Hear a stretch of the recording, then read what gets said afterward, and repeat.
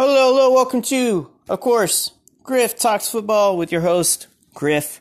Today's episode, again, reviewing Week 11, so last weekend's games, previewing Week 12, so this upcoming weekend's games, including tomorrow's Thursday night game between the Colts and Texans. So again, whoever wins that will take a brief control and hold over first place in the AFC South Division. So that is a very important matchup, not only for both teams, but definitely for Houston to win. And then, of course, episode 5 of my one take, which I'll promote at the end of this episode. But nevertheless, let's start this off with reviewing the week, starting with last Thursday night's game between the Steelers and the Browns. Which again, when I review and preview, I'll talk about the overall theme and then explain some details, but definitely overall theme highlights what to look for or what to think about or even what I am pointing about in this particular game. Starting with Steelers versus Browns from last Thursday night's game. A great game that turned out to be horrible. Browns defense dominated at several sacks, 4 interceptions, 2 of them by middle linebacker Joe Sherbert, who I believe had AFC Defensive Player of the Week. I could be wrong, but I believe he did win that. But nevertheless, a very dominating performance. But it turned ugly because several Browns players got ejected from the game, as well as the Steelers. Myles Garrett is facing an indefinite suspension. And as of right now, he's trying to appeal that decision to at least be able to play a couple of games throughout the season instead of missing the entirety of the season.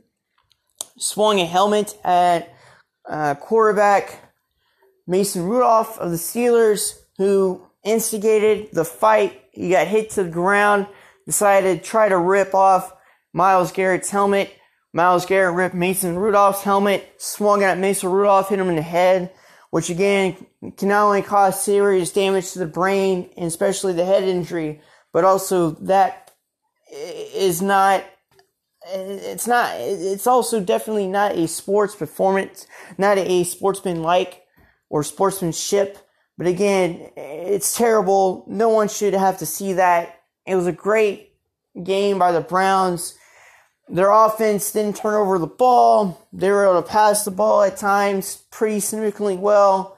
So again, I still don't trust Freddie Kitchens. But nevertheless, there was no discipline by the Browns. Myles Garrett, again, is out indefinitely for the rest of the year until his appeal gets it out of the way or something else comes up. But nevertheless, again, Myles Garrett definitely could have had impacted Mason Rudolph's health in a very negative and serious way had Mason Rudolph not been able to try to avoid it, or if he not even paid attention. Just again, terrible. So terrible for that. But just talking about the game itself, it was a dominating defensive performance. That's why the Browns won. It wasn't their offense, although their offense made a couple plays, because Baker Mayfield was able to find receivers open and was able to buy some time, scramble along the pocket, made some good, accurate throws. But again, the offensive play calling is very inconsistent with Freddie Kitchens. There's still necessarily not a identity that the Browns offense has. Yes, it's running the ball, as I've talked about throughout the show, throughout this year. It's running the ball, but it's not very specific towards your identity. And it, again, unfortunate that the Browns are still trying to figure out their offensive identity. But again, nevertheless, it was a good performance by Baker Mayfield, and at least they didn't turn over the ball. So they move on, or at least move forward and prepare to play the Dolphins this weekend. The Steelers are moving on, or at least moving forward to prepare the game against the Bengals. But then they play the following weekend after this weekend, and it's going to be a very exciting, competitive game. I can definitely tell you that. But that's enough out of that game, which the score, by the way, was 21-7. It was 21-7. I can definitely say that. I also believe that Baker Mayfield threw 2 touchdown passes, nearly 300 yards passing. I know that Jarvis Landry also had a touchdown reception. It was a good play. Yeah, man, it's just unfortunate the way it ended. I wish it wasn't like that. I wish it wasn't. But nevertheless, it began. Oh yeah, Baker Mayfield, 2 touchdown passes and a rushing touchdown. But yeah, just unfortunate. Next game is Jets versus Redskins. Sam Darnold threw 4 touchdowns in this game. I believe any quarterback, even Mitch Trubisky. Yes, Mitch Trubisky can ball out against the Redskins defense because it's that terrible. Now, granted, Sam Darnold has targets to throw to, so does Mitchell Trubisky. But Mitchell Trubisky has a better O-line, but it has not performed well. Sam Darnold has performed under a terrible O-line, but made the most of it as he's had throughout the season, and definitely made the most of his opportunity against a porous Redskins secondary and pass rush. Nevertheless, throwing 4 touchdown passes. Jets won 34-17. Jaguars versus Colts. Colts, 2 running backs, Jonathan Williams as well as Marlon Mack, who unfortunately got injured in the third quarter and has a fractured hand, I believe. He may play this week because necessarily as a running back, yes, you're kind of limited in terms of being able to catching passes and be able to block, but you can still run the ball. But yes, both running backs in that game had over 100 yards rushing. It was basically just pound the rock against that Jaguars front 7 because they still boast one of the best pass rushing duos or pass rushing group in the game today, despite being a record of 4-6. Nick Foles, he had a good game. He did throw a pick, but he threw 2 touchdown passes. So I mean, yes, he had a good game. But there was also lack of running from the Jaguars. They're playing from behind because the Jaguars defense could not stop the run. Meanwhile, Jacoby Brissett, he played. I thought he was out in my previous episode, I thought he was going to be out for the week.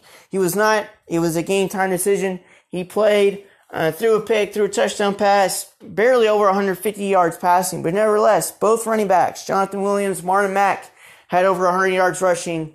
And Marlon Mack, Jacoby Brissett, and Hines had a rushing touchdown. But nevertheless, just dominating rushing performance, not only from the running backs, but also from the O-line. Bills versus Dolphins.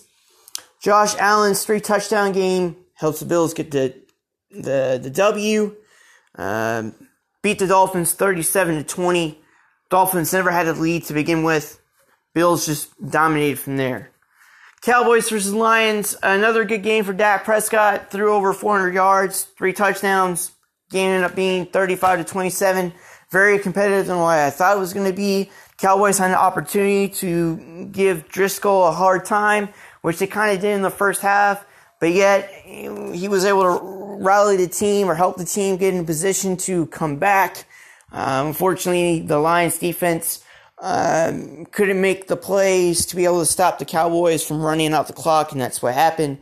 But nevertheless, I mean, great effort by Lions, but at this point, their season is done, I would say. Texans versus Ravens. Ravens absolutely dominated Houston. The scoreboard ended up being 41-7. What I thought was a quarterback duo for by far probably one of the best duo matchups or quarterback matchups this far in the season, or even ever for this season, wasn't the case. Now, Lamar threw 3 touchdowns, over 200 yards, had a rushing touchdown. The rushing attack was just dominant against the Houston's front 7, which isn't a weak front 7. Despite the loss of J.J. Watt, they're in the top 5 still for rush defense, but they just got hammered and dominated. Their secondary has been injured, riddled. Even with all their starters on the field, it has not been consistent. It has not meshed well. And again, the Ravens offense dominated, while their defense also got 6 sacks against the Texans O-line and sacking Deshaun Watson. They forced some turnovers, some key 4th down situations, didn't allow 4th down conversion, I believe. It's just dominant performance. And with Houston's offense at first, on their opening drive, it was a bunch of quick passing. Most of the passes went to DeAndre Hopkins. But yet, they deviated from that. Like, they didn't go back to it. They didn't try to run the ball, which evidently wasn't as successful. They decided to go more of a pass heavy out of many shotgun sets. But when you're trying to throw intermediate to deep routes, it does take a significant time to throw the ball. And when the defensive unit is calling blitz, man coverage, or zone blitz, and your offensive line doesn't pick it up, or if they do, but they're struggling to be able to block or hold for a particular amount of time, as a QB, you need to throw that ball quickly as possible. And for Deshaun Watson, nothing against him. He's having a great season thus far, I would say. Just held on the ball too long. Part of the reason why he got sacked several times. And so what begs the question now is, all right, in this upcoming Thursday night matchup, is it going to be the same as has it been all season, where it's a bunch of shotgun formations? You know, of course, you've been successful throughout the year running the ball, ranking third in rushing yards. But is it going to be a bunch of shotgun formations with some inside zone or some read options, but still throwing it intermediate to deep routes? Is it going to be quick passing like it has been in the past for this season? Or is it going to be changed up a bit, where we'll see a lot of formations where the quarterback is under center, where it's going to be play action? Because they've had significant success throughout the season calling play action passes with the quarterback under center, and of course, faking the run because it's play action, but in being able to throw those crossing routes, those deep routes. And so that is going to be curious moving forward is, okay, when you're facing teams, will you do that? Or if you play the Ravens again, will you do that, where you call a bunch of under center formations and have Watson stay in the pocket with extra protection, or having those quick play action passes where you just fake it really fast and throw it pretty fast? So a bunch of questions here after this game, because obviously if you're having this offensive system where it's just enabling one player, does it really mean it enables all the offensive players? And again, I'll discuss more of that in detail. But just, again, dominating performance by the Ravens. It just wasn't what I expected it to be. And same thing for the Falcons versus Panthers. I did point this out, I believe, in my previous episode about being a pass rushing game. They sacked Kyle Allen several times. The score ended up being 29-3. And not only did they sack him several times, they forced 4 interceptions. And at this point, the Falcons are now on a 2-game winning streak where they never had to play from behind. They took the lead, maintained the lead, kept a more run balance. Matt Ryan didn't turn over the ball. An impressive performance. I'm not sure if the Falcons can keep this up, but if they continue this winning streak and be at 6-7 with 3 games left of the year, I then would consider not counting them out of the playoff race, despite how competitive and how intense the NFC conference is. In the AFC conference, you can already determine by week 12 that, these are all the teams that are going to make it in the playoffs. We know that for sure. Or this is majority of the team in the AFC that will already claim their division at some particular point. And we can figure out and guess which team, at least guess more accurately, which team will make it in the AFC. In the NFC, it's just wide open still. Yes, you have some dominant teams, but it's just so inconsistent in a sense of, we think this team will be successful. Nope. Or we think this team is terrible. Nope, they do well. But with the Falcons, again, I wouldn't count them out if they continue this winning streak. And that means playing dominant defense and keeping the lead. And so that will be important for them.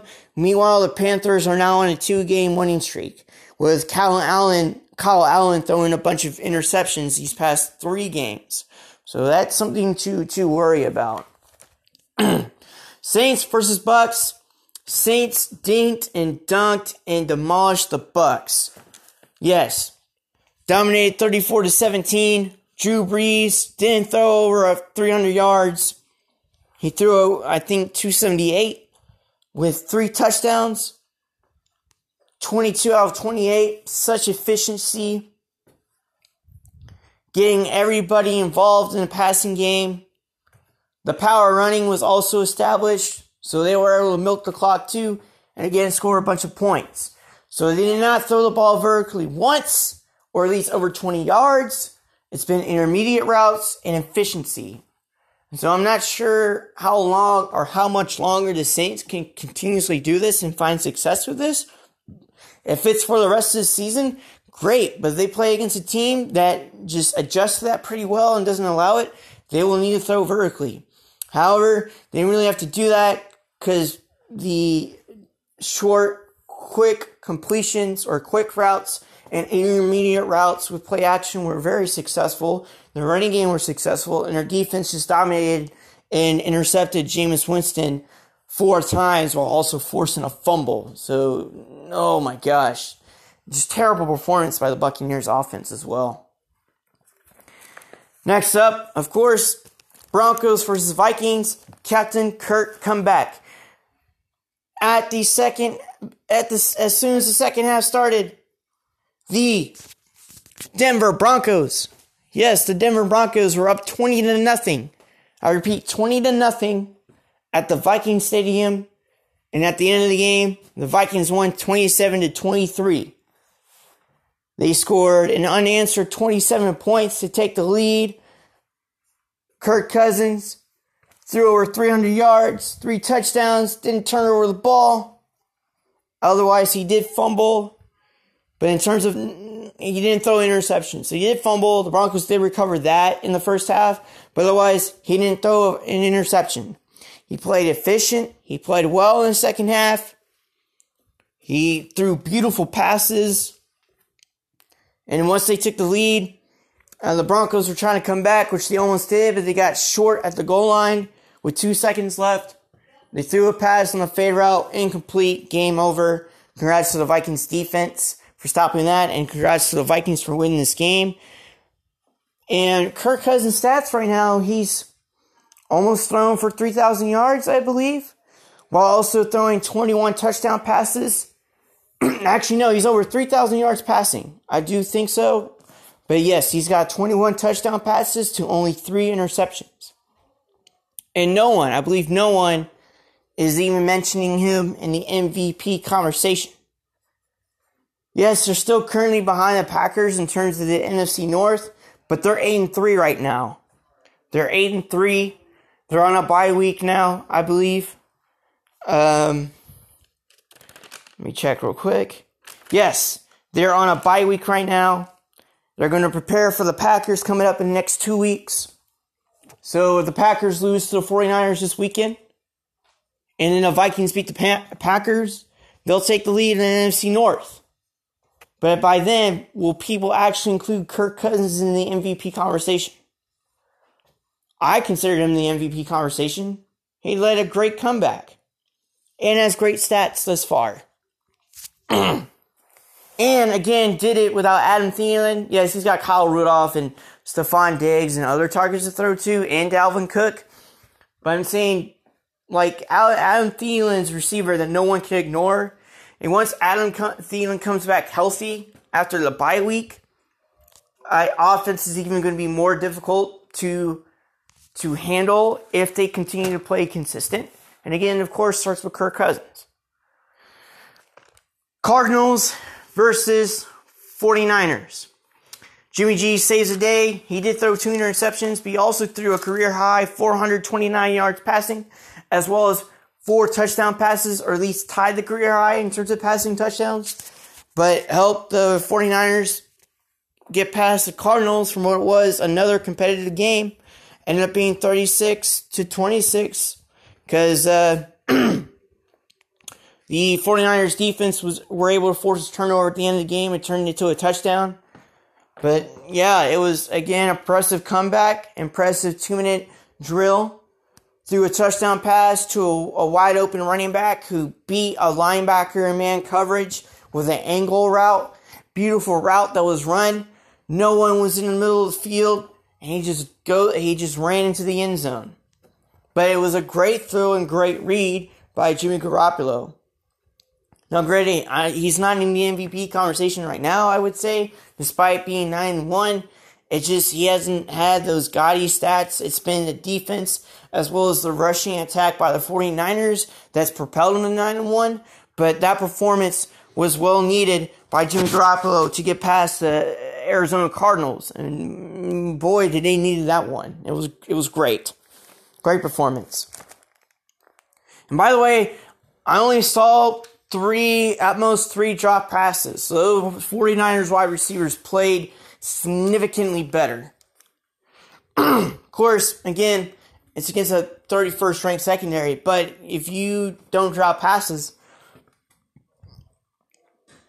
you can have an excellent game. Patriots versus Eagles. Pats defense gets the win, 17-10. Patriots also had to take the lead on a trick play where Julian Edelman threw it to a wide open receiver in the back of the end zone for a touchdown. Yeah, Tom Brady did not throw a touchdown in this game. I believe there was also a running back at that touchdown. I don't think he threw a touchdown pass.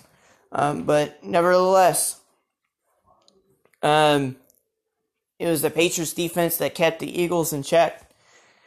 Zach Ertz didn't catch a single pass in the fourth quarter.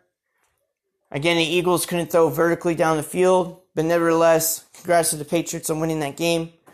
They're going to face a couple of more tough opponents from here on out. But nevertheless, that's not something to ignore. It was, again, a good performance for the Patriots. Bengals versus Raiders. Bengals QB Finley went 13 out of 31 for 115 yards and threw one interception against the 30th ranked Raiders secondary. Come on now. You have targets to throw to. You have Joe Mixon. And didn't play well. Come on now. Now, granted, the Raiders had a good pass rush that game, getting to Finley 5 times. They were able to run the ball for a majority of the time. Derek Carr had an efficient game. He did throw a pick, I believe, but he had a touchdown. 2 touchdowns. Again, played efficient. And the Bengals defense did everything that it could to keep the game close, 17-10. But, geez, man, you had targets to throw to.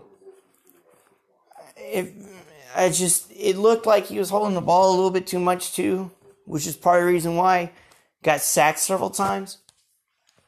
But against the 30th ranked pass defense, you have an opportunity to just ball out. And unfortunately, that's not what occurred. That's not what happened. Bears versus the Rams. Gap run plays. That was the difference here. And as well as Gurley being involved in the fourth quarter. He was involved in the fourth quarter. But Rams being known as a predominant zone running team with multiple wide receiver sets with one tight end involved. Boy, they ran a bunch of gap plays where they include 2 tight end sets. And sometimes an I formation set. With a fullback. Gap plays in which you're not so much trying to stretch the defense horizontally to then cut up field. You're not so much trying to be so patient in the backfield where you're waiting for multiple holes to set up. Rather, with these gap plays, sometimes there's double teams. Double teams are involved in any run necessarily. However, with gap plays, you're assigned to one particular gap as an alignment to block and attack a particular defensive lineman or defensive line front for a particular run play. But yeah, they didn't run power, but they ran some dive plays, some lead plays, some counter plays. And the Bears defense struggled stopping it. Now, granted, the scoreboard ended up being 17-7, but that's because the Bears defense forced some turnovers, at least forced third down stops, and that Bears offense barely did anything. even though they did score a touchdown, they couldn't accomplish really anything offensively. Mitchell Trubisky got benched in the fourth quarter with 3 minutes left because he had a hip pointer injury. But it could lead to also his performance just being terrible. But, I mean, nevertheless, just the Bears defense could not stop the gap run plays. I think they were really preparing to stop, or at least what they looked to prepare for was a zone scheme type runs that the Rams with Sean McVay have always run, or at least since he's been there since 2017. But no, at least that night he did what worked well. It was gap run plays. He ran one inside zone, which does require some patience, but it could also look like a gap play. Didn't run any outside zones. Just some counters, some lead, and some dive plays. It was great. Great performance by not only Todd Gurley, but also the Rams offensive line, and also good play calls by Sean McVay. And last but definitely not least, Chiefs versus Chargers. Phillip Rivers throws 4 interceptions against a 27th ranked passing defense. Now, the pass rush did get to Phillip Rivers a couple times, but you have to ask yourself, that running attack by the Chargers was working pretty well. Have Phillip not thrown any of those interceptions, they could have or would have been able to win that game. But the Chargers still had an opportunity to come back. They're at the opponent's 20-yard line in the red zone, and I believe it was like second down. There was like 30-something seconds left on the clock. Phillip took the snap out of shotgun, and it was a wheel route that he was trying to throw to Eckler on. However, the safety was playing down, but it wasn't man coverage. So Phillip was anticipating a man coverage design where he thought the safety would struggle mightily defending this wheel route. However, that wasn't the case. Sendejo, I believe that's his last name, went straight back. He went kind of an angle, just backpedaling, playing zone. And when Phillip didn't see that, it looked like he just assumed that Eckler beat his man, and by the time he threw that ball, it looked like Phillip knew he screwed up or fucked up, and Sendejo intercepted the pass, and that was the end of the game. But I'm seeing these 4 interceptions that Phillip threw, such as that one. He looked lost in play. It looked like he couldn't really identify what was going on. And so Phillip, with the Chargers at 4-7, is really having a struggling season. So they could go on a 5-game winning streak, but they could do that. But if he doesn't, I don't think he's coming back. And even if they did, I don't think they're going to sign him or re-sign him because he hasn't signed an extension. This is the last year with the Chargers, and he has not played well. I feel bad for Phillip. I really don't want that to happen because I really do think he's an incredible quarterback, but he's just playing poorly as of late. But that's it in terms of reviewing. It's time to preview Week 12, starting with tomorrow's Thursday night matchup between the Colts and the Houston Texans. And the question I'll ask, or something to look into, is play action and run balance by Houston. Will it be like that? Will it be a play action, run balance team where Deshaun is going to be under the center a lot? Where they're going to keep running inside zones or some power plays or some outside zone plays? Which they are predominantly gap/zone inside team. They do run some outside zone plays or zones plays. But from Bill O'Brien's play calling background and organizations or teams he's been involved with, it's been gap plays. So the question comes to mind, will Deshaun be under center a lot? Or will it be like last time, or at least predominantly throughout the season, where he's been out of the shotgun a lot with some 2-back sets, with some motions, of course, some jet sweeps, some read options, throwing in the ball sometimes quickly, but predominantly intermediate routes to then throw deep. I get it. He's a phenomenal talent. He's, I would say, a great quarterback. But is it particularly the system that'll work against the Colts defense? Because the last time they did that, the Colts ended up winning 30-23 earlier in the season. And the Texans, at least offensively, were playing from behind. And were calling a lot of those shotgun formations and didn't really establish the ball or establish the running game as well as they wanted to. And it wasn't like they could rely on quick passing, or at least when they did, it was effective, but then they went away from it. And so they relied a lot of intermediate routes, and Deshaun was sacked several times in that game. So the question begs to mind is, will they go again play action with Deshaun under center, because he's had success doing that throughout the year? Will it be him going under center and faking the run and throwing crossing patterns or deep routes? Or would he bootleg out of there? And will it just be like last season where it's Deshaun under the center, a lot of tight end formations, pounding the rock, sometimes a fullback in there, which I don't think they have a fullback on the roster this year, but definitely pounding the ball, and then calling play action from there. But, we'll see. I feel like that isn't going to be the case, but that is something to look into, is will it be more of a play action run balance, where it's going to be run on run pass, run on run pass? Or will it just be what they've been doing all season? Pass, run, play action, out of the shotgun, roll out of the pocket, throw it, pass, with intermediate routes, not so much quick routes. That's something to look into. Dolphins versus Browns. Another good game by Mayfield. Last couple of games, last 3 games to be exact, didn't throw an interception, has taken care of the ball, has thrown consecutively over 230 yards passing-wise.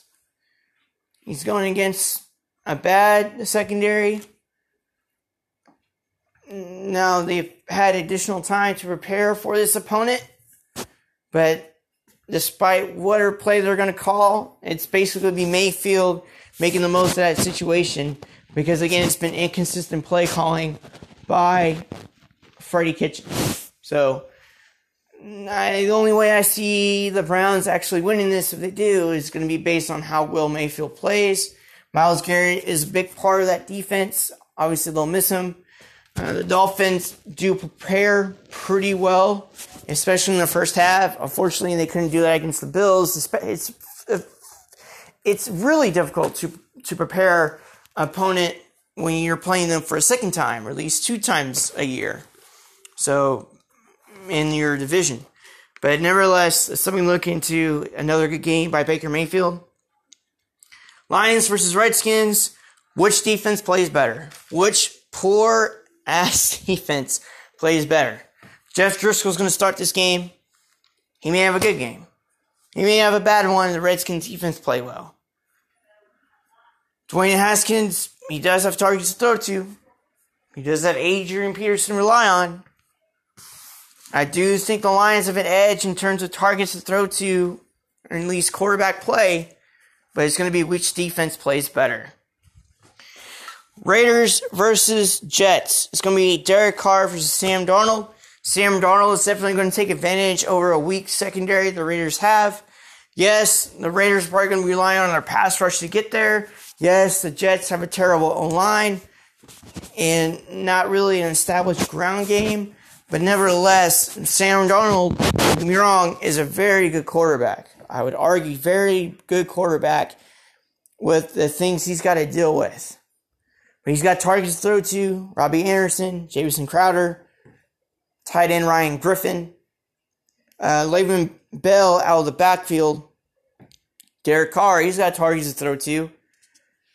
And, they're going to rely on pounding the ball, but that Jets run defense has been performing well as of late and has been forcing turnovers. So it's going to be how well Derek Carr plays with the targets he has against Sam Darnold. and it should be an underrated, exciting game. Giants versus Bears. Daniel Jones versus Bears defense.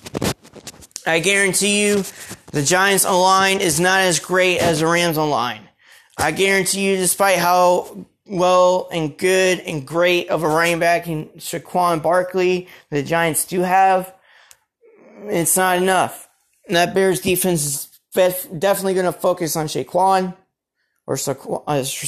Barkley. So it's going to be how well Daniel Jones performs against that Bears defense. I'm not sure who's going to start at QB for the Bears this week. But no matter who starts, even if Mitchell Trubisky starts, I do think he's going to have some success against the Giants secondary. But I think with Matt Nagy still being the play caller, I feel like he's actually going to run the ball a lot in this game. But that should be the focus, is Daniel Jones versus the Bears defense. Panthers versus Saints. Precision offense versus Christian McCaffrey. I think the Saints defense is going to try to capitalize as much as they can against Kyle Allen and his turnover fetish as of late, if you will. That's one way to put it. So they're going to put the ball a lot in Christian McCaffrey's hands, whether running it or passing it. They're really going to rely on Christian McCaffrey in this game against the Saints defense. However, the precision offense, which is the Saints, they're going to struggle to be able to throw crossing routes or short routes, and be able to pound the ball against the Panthers defense. I do believe that is the case, even though they had a poor game against the Falcons, but the Falcons were able to throw the ball vertically. The Saints haven't done that whatsoever, or at least a few times, not as much. So really, and it's not even their bread and butter, so really it's going to be how precise and how well and how efficient will that offense be with what they have, and can they handle Christian McCaffrey? Can Christian McCaffrey carry the team on his back? Seahawks versus Eagles. Russell Wilson versus Carson Wentz. I know Carson Wentz does not have a deep threat. Russell Wilson has several deep threats. Russell Wilson has a ground game. Eagles have somewhat of a ground game. But Wentz is an all-around talent. So is Russell Wilson.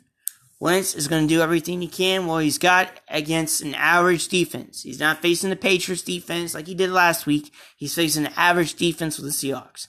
Wilson is facing a 32nd ranked pass defense, even though they have a good and amazing pass rush. Now the Eagles defense is getting healthy and healthy as of late, so their secondary, I believe, will get better late in the season. But Russell Wilson has an opportunity to not only use his athleticism, but also make some sharp, accurate throws. We're having 2 weeks to prepare for the Eagles defense. Buccaneers versus Falcons. Falcons defense. That's basically what it is to it. I guarantee you the Falcons will win this game. The Buccaneers do have a good run defense, but they have a poor secondary. And the Falcons can throw vertically with Julio Jones and Calvin Ridley, and Austin Hooper may come back this week. But if Jameis Winston can take care of the ball actually and not force a turnover, or not throw an interception, or not fumble it, I think the Bucs may be able to win this game. But it's definitely going to be the Falcons defense. That's going to be the start of the show in this game. What to look to or look forward to is the Falcons defense. Broncos versus Bills, the Allen game. Yes, I don't think Joe Flacco's coming back this week, but it's definitely going to be a Josh Allen versus a Brandon Allen game. Both teams have great defense. Both teams have a well-established running game. It's going to be which Allen plays better. Steelers versus Bengals. It's going to be a run defense game. If Steelers' run defense can perform well against the Bengals' rushing offense, they'll win. If the Bengals' run defense can handle the Steelers' rushing offense, they may win. It also depends how well their quarterback on both teams plays. I would not say this would be an easy game for the Steelers to win. I know they have an amazing defense, but their offense is pedestrian. I know the Bengals are winless, but they do have some targets to throw to, and they do have Joe Mixon. I feel like this will actually be a competitive game than what some people may think it will not be. Jags versus Titans. Nick Foles versus Ryan Tannehill. Nick Foles has weapons to throw to. So does Ryan Tannehill. Both quarterbacks are facing the pass rush, are facing a good secondary. Both offensive systems are kind of similar in terms of what they want to do philosophy-wise, which is, of course, pound the rock. But, again, which team with a quarterback does better is going to be based on which quarterback performs well. Cowboys versus Patriots. Cowboys offense versus Bill Belichick. This is a coaching mismatch. I don't care if the Cowboys are America's team. If they're America's team, they would have won the Super Bowl each year. But guess what? They don't win the Super Bowl each year. They haven't won the Super Bowl since 1995, which is a long-ass time ago. Meanwhile, the Patriots are balling as usual, going to the Super Bowl nearly every other year. They've been to 3 straight Super Bowls. They won 2 of them. They've had 6 Super Bowl rings under the Tom Brady, Bill Belichick era. So don't tell me that the Cowboys are better than the Patriots. They're not. They're not. Because this is a coaching mismatch. With that being said, Jason Garrett is going to be relying on Dak Prescott, and the Cowboys offense to pull out and get the W here. However, they're facing a mastermind in Bill Belichick, a.k.a. the Emperor of Star Wars, a.k.a. the mastermind, a.k.a. I'm going to take your lunch money. What that kind of thing, right? Bill Belichick is an amazing coach, first ballot Hall of Famer, hands down once he retires. But nevertheless, he's not retiring anytime soon. But yes, this is going to be how Bill Belichick handles that Cowboys offense. If Bill, which I imagine he will, but let's just say it's going to be competitive. If Bill Belichick gets the upper end early and forces the Cowboys to go pass heavy, which is what they've been doing as of late, because of their rushing performance has not been doing well, they'll lose this game. If they cannot keep the time of possession, and with the Patriots offense, which I do think they'll be able to pound the ball against the Cowboys run defense, which I think they'll do this week. If the Cowboys cannot, again, keep their time of possession in their favor, they're going to play from behind. Or if they do play from behind, it's going to be I do think it's going to be a struggling passing performance from Dak Prescott if they're playing from behind. But if they do well with the targets that Dak has, this will be a competitive game. But I'm saying, again, this is a coaching mismatch. Everyone knows that. It's going to be Bill Belichick against the players. Not Bill Belichick versus Jason Garrett. It's going to be Bill Belichick versus the Cowboys offense. Packers versus 49ers. The student versus the master. Who's the master? Kyle Shanahan, head coach of the 49ers. Who's the student?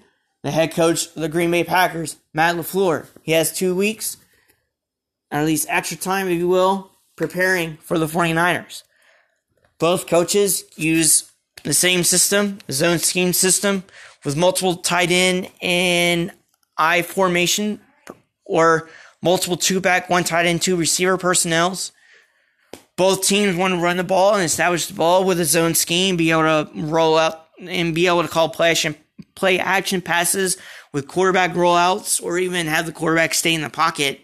However, Matt LaFleur does have an advantage. He has Aaron Rodgers and better targets compared to what Kyle Shanahan has. But Kyle Shanahan also has an advantage. He is the one that's basically the second father of the zone scheme system. He's been more of an experienced offensive play caller compared to Matt LaFleur. So this will be not so much a Kyle Shanahan versus the Packers offense. It's going to be a Kyle Shanahan versus a Matt LaFleur showdown. I do think it is somewhat of a coaching mismatch because of the experience, but Matt LaFleur has made the most of what he has offensively, and so has Kyle Shanahan. So while one has most experience, don't get me wrong, I do believe Matt LaFleur is an amazing head coach. Or at least a good head coach. Not just because he's got Aaron Rodgers, which definitely helps, but he's made the most of what he's got with the weapons that he has. So this should be an exciting matchup, no doubt. the student versus the master. Matt LaFleur versus Kyle Shanahan. Last but definitely not least, Ravens versus Rams. It's going to be Jared Goff versus the Ravens defense. No one's got a ground game like the Ravens. And the Rams have a pedestrian run defense. They're not going to stop it. I guarantee you they're not going to stop the Ravens' rushing attack, despite how well experienced and how well of a coach Wade Phillips is being a defensive coordinator there. Sean McVay has a good culture and a good offensive system, but the Ravens defense have an excellent run defense, and it's not like Jared Goff can scramble well, and they're going to try to shut down Todd Gurley. They're going to try to shut down the gap runs and the zone runs. It's going to be how well Jared Goff can handle not only the blitz and the amount of pressures the Ravens defense will have, but how can he perform against that secondary? I do think, again, targets to throw to, Cooper Kupp. Robert Woods may return this week.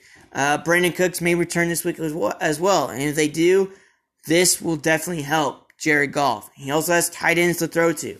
And Todd Gurley's been getting more involved as late, and he's definitely got a running back to throw to out of the backfield. So, this is definitely a Goff versus Ravens matchup. And as I end this episode, what I'm promoting or what I'm previewing for this upcoming episode 5 of my One Take, it's going to be about Bill O'Brien's old offensive system versus his new offensive system. The offensive system that he's currently running with Houston versus the old one that he's used in the past. So that's what I'm going to be discussing. Thank you so much for listening to this episode. And be prepared to listen to my One Take, which is coming out this Friday. So again, thank you so much, and have a kick-ass wonderful day, y'all.